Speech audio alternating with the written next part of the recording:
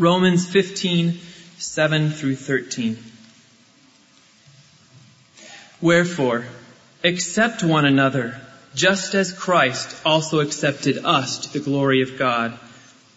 For I say that Christ has become a servant to the circumcision on behalf of the truth of God, to confirm the promises given to the fathers, and for the Gentiles, to glorify God for His mercy, as it is written, Therefore I will give praise to thee among the Gentiles, and I will sing to thy name.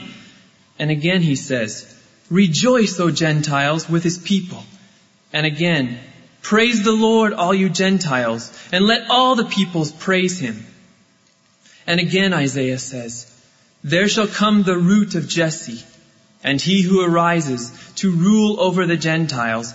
In him shall the Gentiles hope. Now may the God of hope fill you with all joy and peace in believing, that you may abound in hope by the power of the Holy Spirit. Father, I am so thankful that you have not given me or us a spirit of slavery to fall back into fear, but a spirit of sonship whereby we cry, Abba, Father. The Spirit Himself bearing witness with our spirit that we are the children of God. How could I dare to stand here if that Spirit didn't witness with my spirit that you were my Father and that you would help me? I pray that that would be the experience now of every person in this room, that they would know by the power of the Holy Spirit, through Jesus Christ and faith in Him, that you are their Father. If any is not, grant, I pray, that this service would be a means to the quickening of faith in Christ. And would you be pleased to adopt more children even this morning?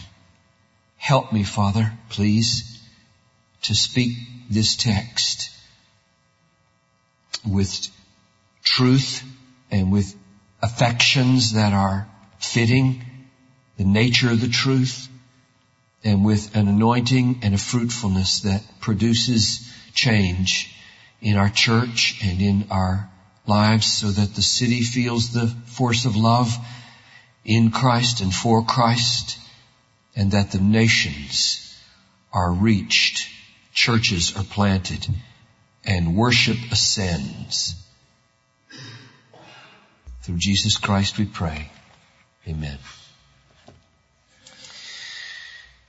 Now, in about a week and a half, on Wednesday a week, we will be calling all of you to, if you're part of Bethlehem, to vote on a vision called Education for Exaltation. And a piece of it will be an $8.5 million building program to replace that old sanctuary over there. And a piece of it will be a crazy, radical, debt-free funding proposal. A piece of it will be growing without growing, that will require a kind of mindset change for many of us for the next 10 years or so. And we want you to say yes to it before we go for it.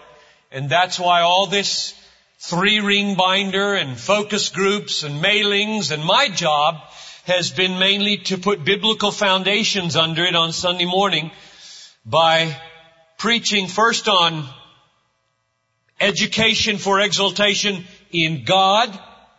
Secondly, in Christ, the Son of God. Thirdly, in the cross of Christ. Then in faith in the cross of Christ. And then in the Word that sustains the faith in Christ, who is the Son of God. And along the way to lift up a visual reminder of what growing without growing will mean in sending away Rick Gamache and Randy Westland and their families and summoning as many of you as would be willing to go with them to Grace Church Richfield. And we will send them away in 2 weeks. That's my job, is to put a biblical foundation under all those parts of the vision. And so today we come to another crucial piece of it, namely education for exaltation among the nations. And in a nutshell, the point is this: the building, the children, the curriculum, the debt-free funding vision, the growing without growing by another kind of incubator service in that big multi-purpose thing that will be out there on the parking lot someday. The point of all of that is education for exaltation, not just our exaltation, but the exaltation among the nations. You see that mission statement up there on the wall? Spreading a passion for the supremacy of God in all things for the joy of all peoples. All we're doing is paraphrasing that with a catchy phrase. Education for joy among the nations, for exaltation among the nations. So that's the theme this morning. Bethlehem has been now for 129 years a church radically devoted to mobilizing missions. I don't know the pre-1890 Bethlehem very well, but beginning with 1890, I know the stories. And Ola and Minnie Hansen are the biggie at the turn of the century there, who went to Burma and stayed there and translated the Bible for 30 years. And today there are 600,000 Kachin believers. And in 1890 there were none. And they came to our church to thank us back in 1990 at their 100th anniversary. They were seeking out the mother church, and most of us didn't even know this story existed. So we know that for 100 years, God has been doing it through this church to mobilize missions. I just have to stop and tell you the emotional effect it had on me in the first service. A little teeny thing. I don't know why things happen like this. I opened up this, getting ready to worship through it, and it said there at the prayer of praise for the nations, Dan Porch, missionary. And I just was flooded. That is a great title. That is a great title. Dan Porch, missionary.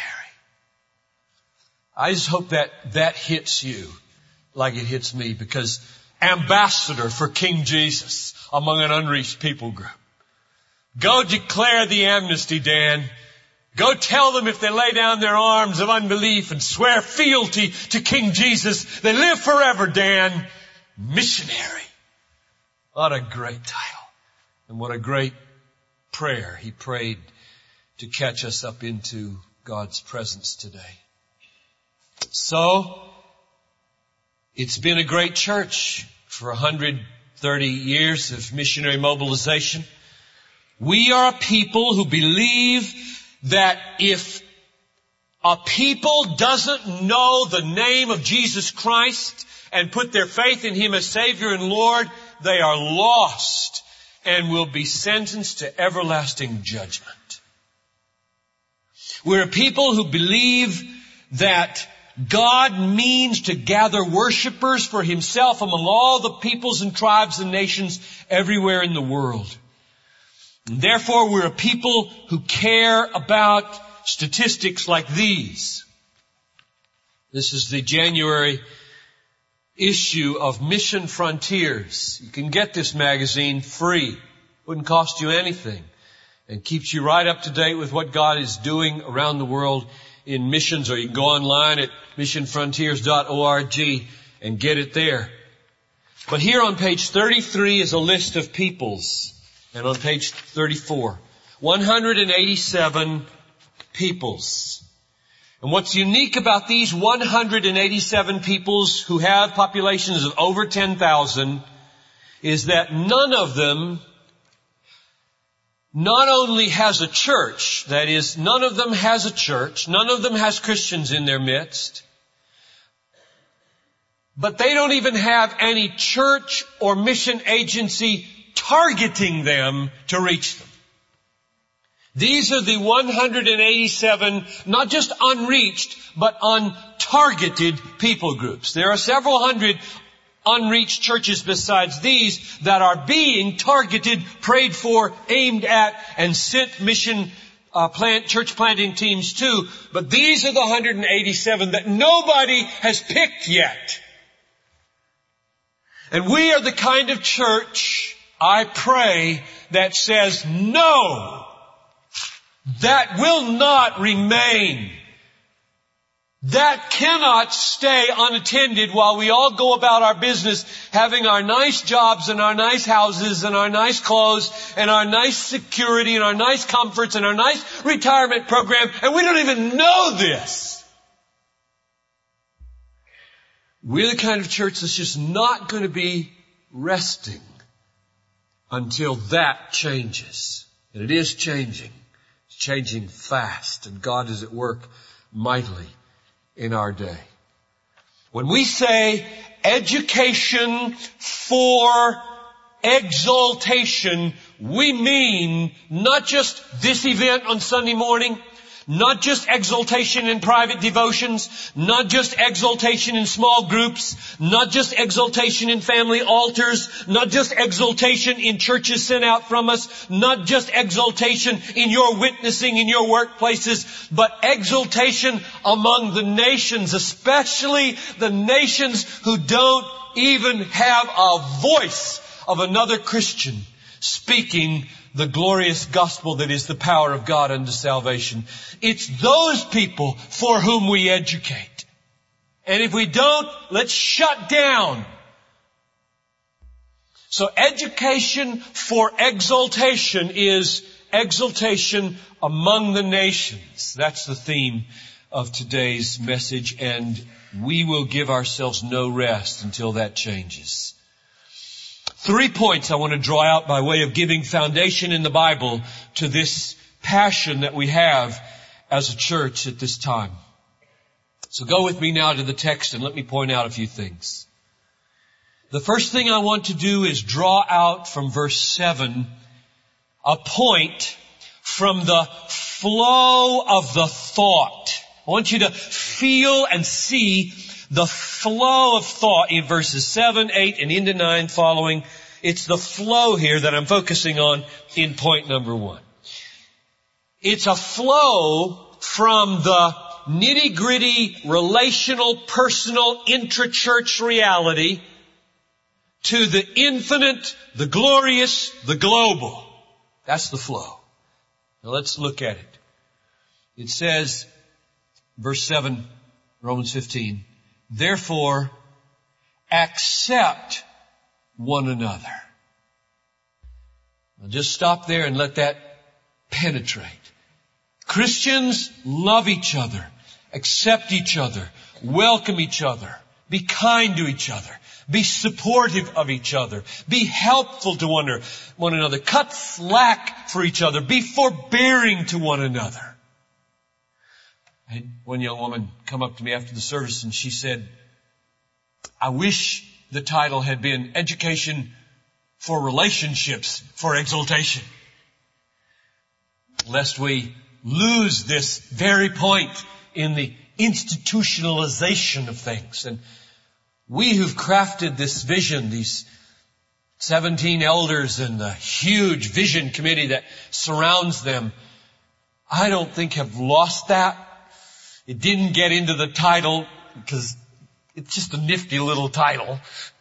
Education for exaltation. It's not everything. So here we have in the text, accept one another. But now watch the flow. Watch the flow. Yes, there must be that. There must be that. And then comes, just as Christ also accepted us. So he lifts this practical, internal, nitty-gritty, relational, personal dimension of the Christian life up into Christ's acceptance of His church. He doesn't want you to just go from day to day doing your little horizontal relational thing. He wants you to think this has a significance much bigger than just what's going on here between 2 people or 10 people or 800 people. This is a magnification of the way Jesus accepted me. And that's what gives acceptance to love relationships in the Church of Jesus Christ. It's a portrait of something so much bigger. Just like marriage is a portrait of something so much bigger than a man and a woman. But He's still not done. He keeps going. Watch the flow. Keep the flow going. Accept one another just as Christ also accepted us. And now He goes a step further. To the glory of God. So He moves from the personal, relational, internal, nitty-gritty life of the church up into Christ and His accepting of the church, and then up into the greatest reality of the universe, the glory of God. And He's still not done. Keep following the flow of thought. He goes on in verse 8, and he says, Christ, who accepts us to the glory of God, became a servant to the circumcised, that's Jews, that is, He became incarnate as a Jew to minister to Jews as Messiah, but not just to Jews to confirm God's promises to them, but verse 9 at the beginning, for the Gentiles to glorify God for His mercy. And now we're at the global Gentile nation dimension. So here's the flow that I'm looking at. Internal, relational, personal, church reality, caught up into Christ, caught up into the glory of God, extended to the nations. In fact, notice the parallel between the word glorify in verse 9 and the word glory in verse 7.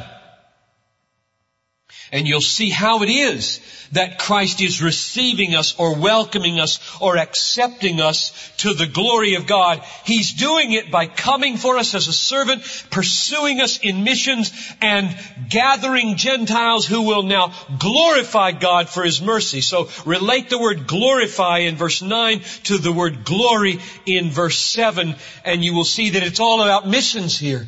He's receiving us by pursuing us and getting glory for His Father.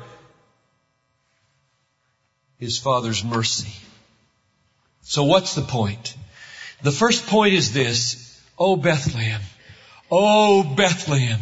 As you think about education, as you think about relationships in that education, and yes, they are essential, absolutely essential. And as you think about a building, and as you think about debt-free radical funding ideas, and as you think about growing without growing and strategies to multiply churches, let the flow of your thought, let the flow of your life, let the flow of this vision be like the flow in this verse. Internal, relational, up to Christ, up to the glory of God, out to the nations for a global perspective. That's my point 1. Let the flow of this thought here be the flow of education for exaltation, which is why I say it's exaltation among the nations, not just exaltation in this room or in our own little private happy lives. I want to give you a couple of illustrations of this point. One from my own life and one from our church life, and the whole idea of how this vision relates to giving to missions and mobilizing missions. First, with regard to my own experience, I'm finishing up now in the next few months my first 2 decades of ministry at this church, and will be entering a 3rd decade. And I'm 54, and it raises the question for me, as I presume many of you at different stages of your life raise, what do I want to do with the last 10 years? Or 20? But say, if you let me minister here till I'm 65, 10 or 11 years to go. What would be significant? I look back over the 20 and they feel so fast. And I've only got half that to go now.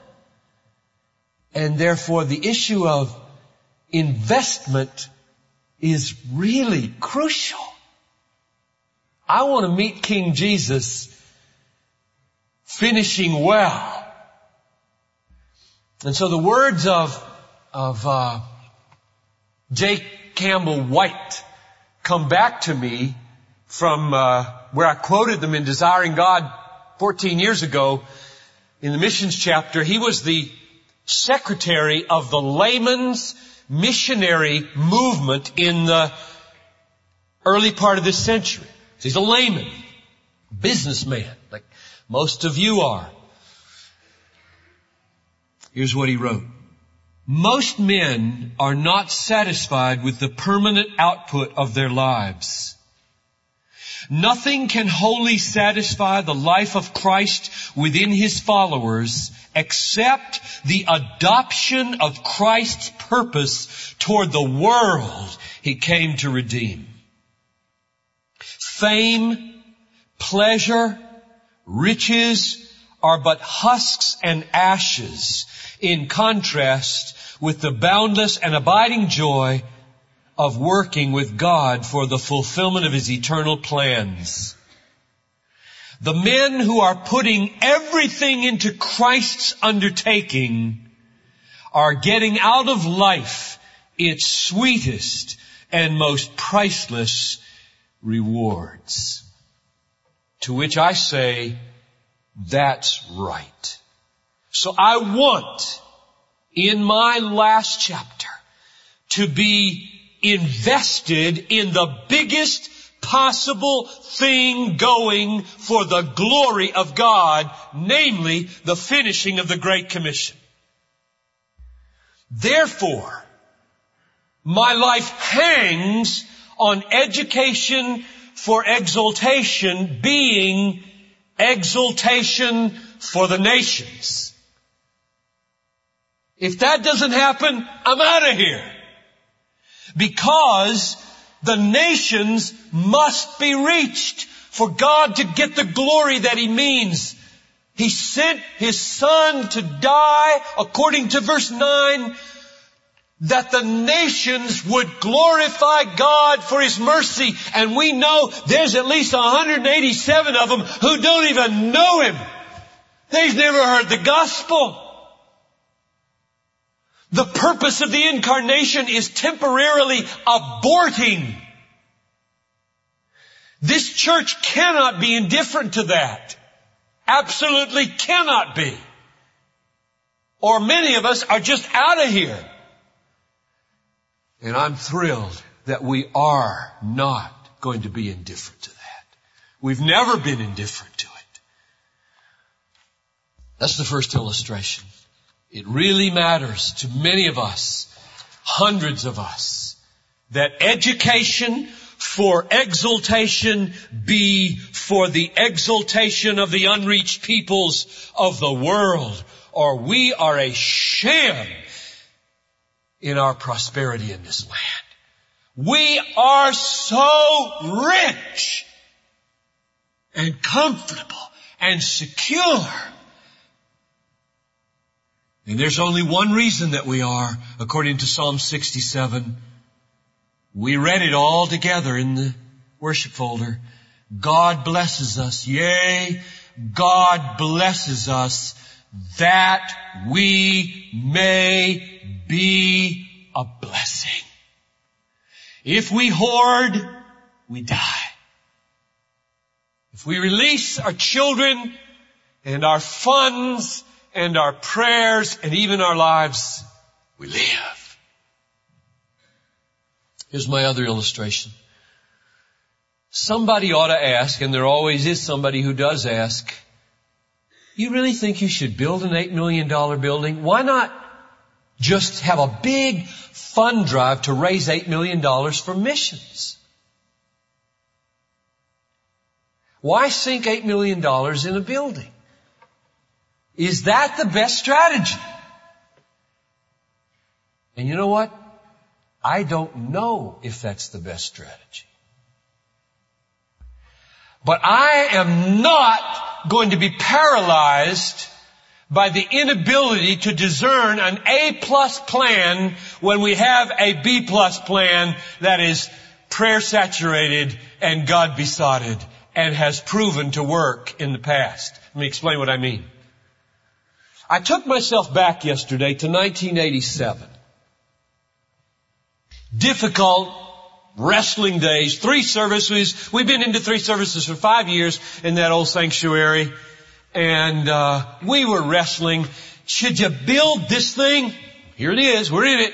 This building is here. It's paid for. There's no debt in this church at all. And we didn't know whether to build this thing or not. This was the parking lot. I'm standing where I used to park on Sunday morning. Should we have done this? Should we have done this? Or should we have, this building plus the building we bought down the street, the Masterworks building, cost $3.8 million in 1991 when we finally bought it. Moved into it. $3.8 million for the Masterworks and this building in 1991. Was that a good idea? Maybe. To try to find out whether it was a workable and helpful idea given this passion, I went back and I took every one of the annual reports for the last 13 years, from 87 to today, and I simply tabulated all the mission giving in those 13 years. And it came to $6.6 million. Now, that's not all the mission giving that's gone through this church. Not by a long shot. Paul Johnson, our financial secretary, produces a list at the end of the year of all the money that has gone around the budget into mission coffers in this church. I would guess, I have no idea what that would be, but a lot more. So, I say to myself, okay, I don't know if this is the best plan. I'm not into A+ as the only option in life. I have for now 20 years sat through so many staff meetings and so many committee meetings and so many council meetings where we are paralyzed by our inability to discern the A+ plan when in fact there's a good solid B+ plan on the table that I simply don't worry about it anymore. And the main reason theologically I don't is because of the cross of Jesus Christ. If I didn't have the cross to cover my B- and C- and D+ life, what would I do? And so I got to get out of this head the thought that we produce A+ plans, lay them before Jesus, and He says, "Oh, that's good enough. I'm going to have to do something about that. I'll get on board with that." That is not the way I think. You know what I think? I think mercy, mercy, mercy. God, if we seek Him, if we humble ourselves before Him, if we saturate ourselves with the Word and do the best we can biblically, His mercy covers the whole thing. So if you ask me, should we be doing this? Is it the best plan? I answer, I don't know if it's the best, and yes, we should be doing it. Because we have walked so incredibly eager after God in it and searched His Word so fully for it. And our history, this debt-free building where you right now are hearing the Word of God and giving to missions. I just can't believe the way you people give. I can't believe the way you people give. I opened the Star. I don't get any private communications about the giving in this church. I find it the same way you do. I opened the Star. And you gave a week ago, $62,000 on one Sunday morning. I said, wow, how in the world is such a thing possible? You are an amazing, amazing group of people. So B plus, B, whatever. It's mercy. It's mercy all. I'm excited about it. That's point number 1. And the last 2 are shorter. Here's point number 2, very briefly. Verse 8. Christ became a servant to the circumcision. Notice the word servant. He left heaven. He's a missionary. He's leaving all of his security, all of his comforts, all of his glory, all of his wealth. He became poor for your sake that you might become rich. And he comes down. He serves as a Jewish carpenter and then a teacher and then a Messiah, a dying lover of our souls. Why? Verse 9. For the Gentiles to glorify God for His mercy. What's another word for glorify God? Exalt in God. So it's all about exaltation for the nations. So all this point does is underline something in the first point, namely that when we educate for exaltation, not only is there a flow of thought that should get us outside of ourselves, but we need to make crystal clear we are about producing a certain kind of servant. Namely, dying servants who live for the glory of God among the nations. Now, what do I mean? Let's just put it real starkly. Parents, we want your kids. We want your kids for Jesus. Totally. Or let's put it more controversially yet. If in this church, we parents, you, me, any of us, I got a 26-year-old, I got a 4-year-old, so I cover the whole spectrum. If we parents prefer that our children grow up, get a nice job with a nice house in a nice neighborhood and a nice car with nice children giving me nice grandchildren and having nice retirement programs and very accessible to nice hospitals over their becoming missionaries, you are out of step with this church. If that's your preference. You are out of step with this church, and you're going to have several possibilities. One, change. That's my preference for you.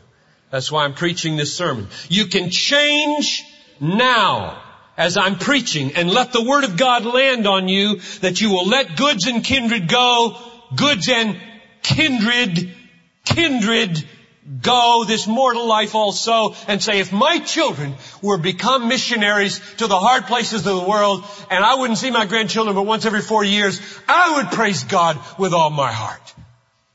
Or you can stay here and be very uncomfortable. Or you can leave the church. Those are your 3 options. You can change, you can stay here and be uncomfortable, or you can leave.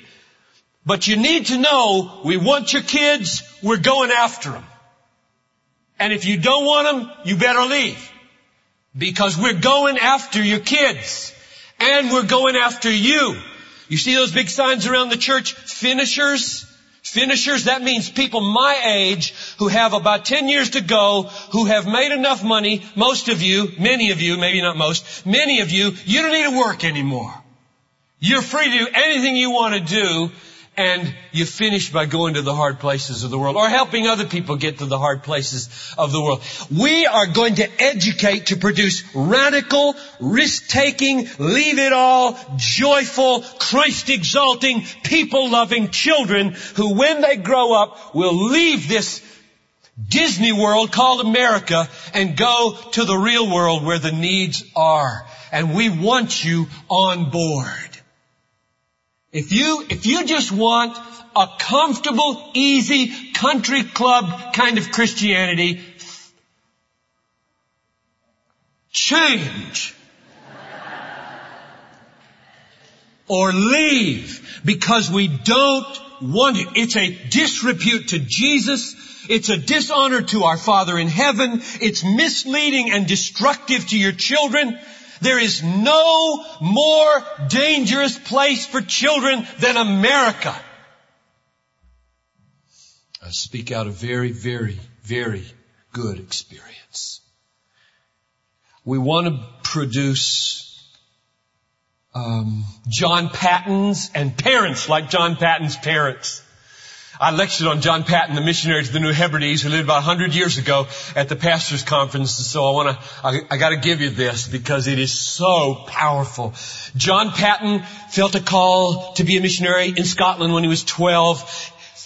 He went to Glasgow, and for 10 years he became an urban city missionary till he was 32. And then the call came for a replacement for Williams, and I forget the other missionary's name, who 17 years earlier had been clubbed to death on the island of Eromanga and eaten by cannibals. And the church was ready to send another force back in there, and they asked for volunteers, and he looked around and nobody was volunteering. And so he volunteered himself at 32 to leave a successful city mission ministry.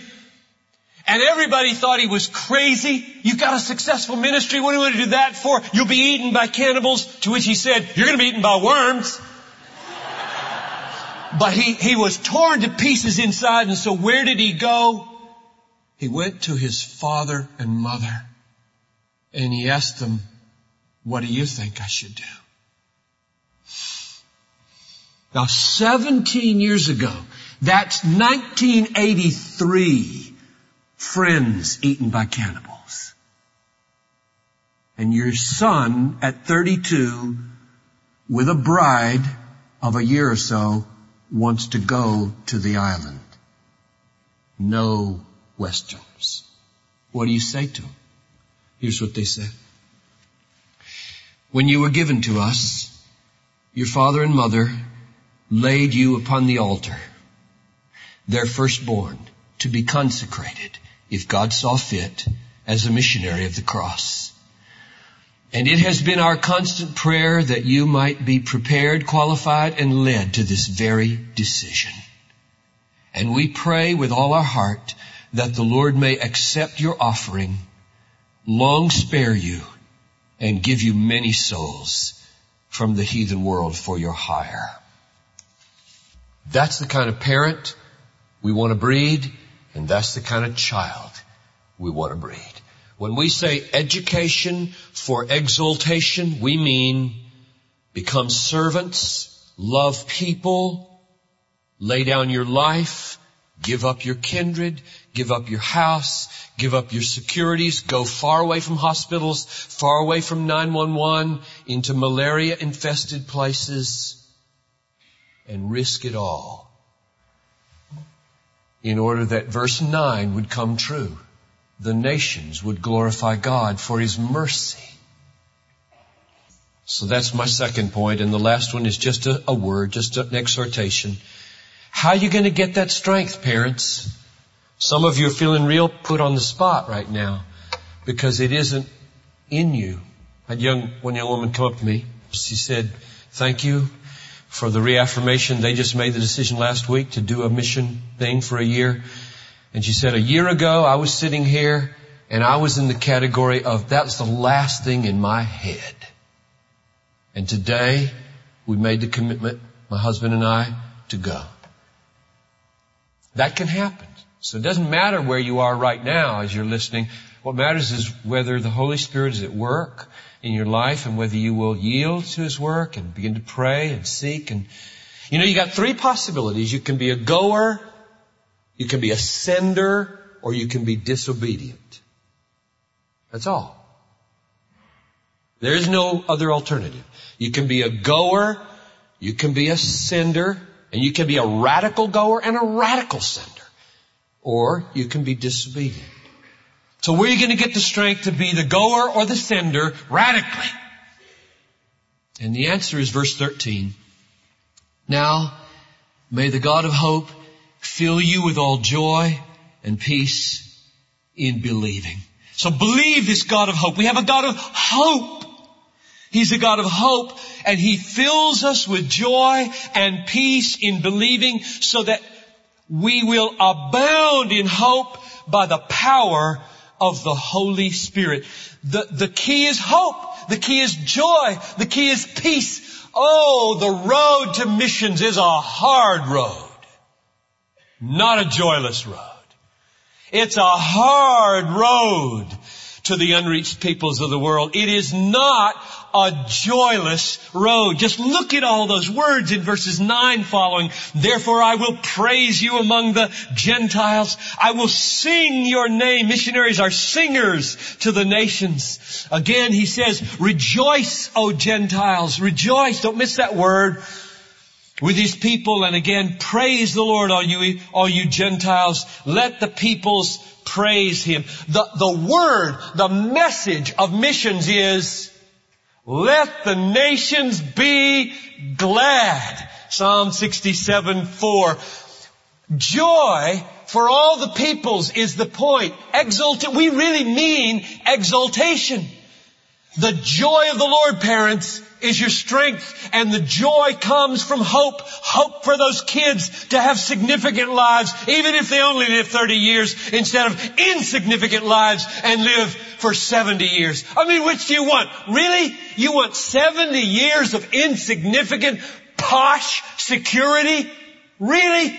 Give me a break. You don't want that. You want 30 or 40 maybe years or less of real, flat out, give it all to God significance so that when you stand by their grave, you know they lived it right.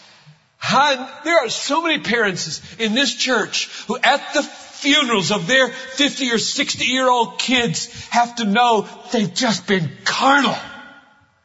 Sure, they're secure. Sure, they're well off. Sure, they've got grandkids, and it don't mean anything. It's so carnal. It's so worldly. You don't want that. So get on board with the radical kind of education for exaltation that will change your kids and change your life. That's our heart's cry, Lord, in education for exaltation. To spread through all the earth abroad, to all the 187 untargeted people groups and all the hundreds of unreached people groups, as well as all the neighborhoods and all the families, the glory of thy name. Lord, please, in mercy cover our B+ plan, prosper the work of our hands. And all the people said, Amen.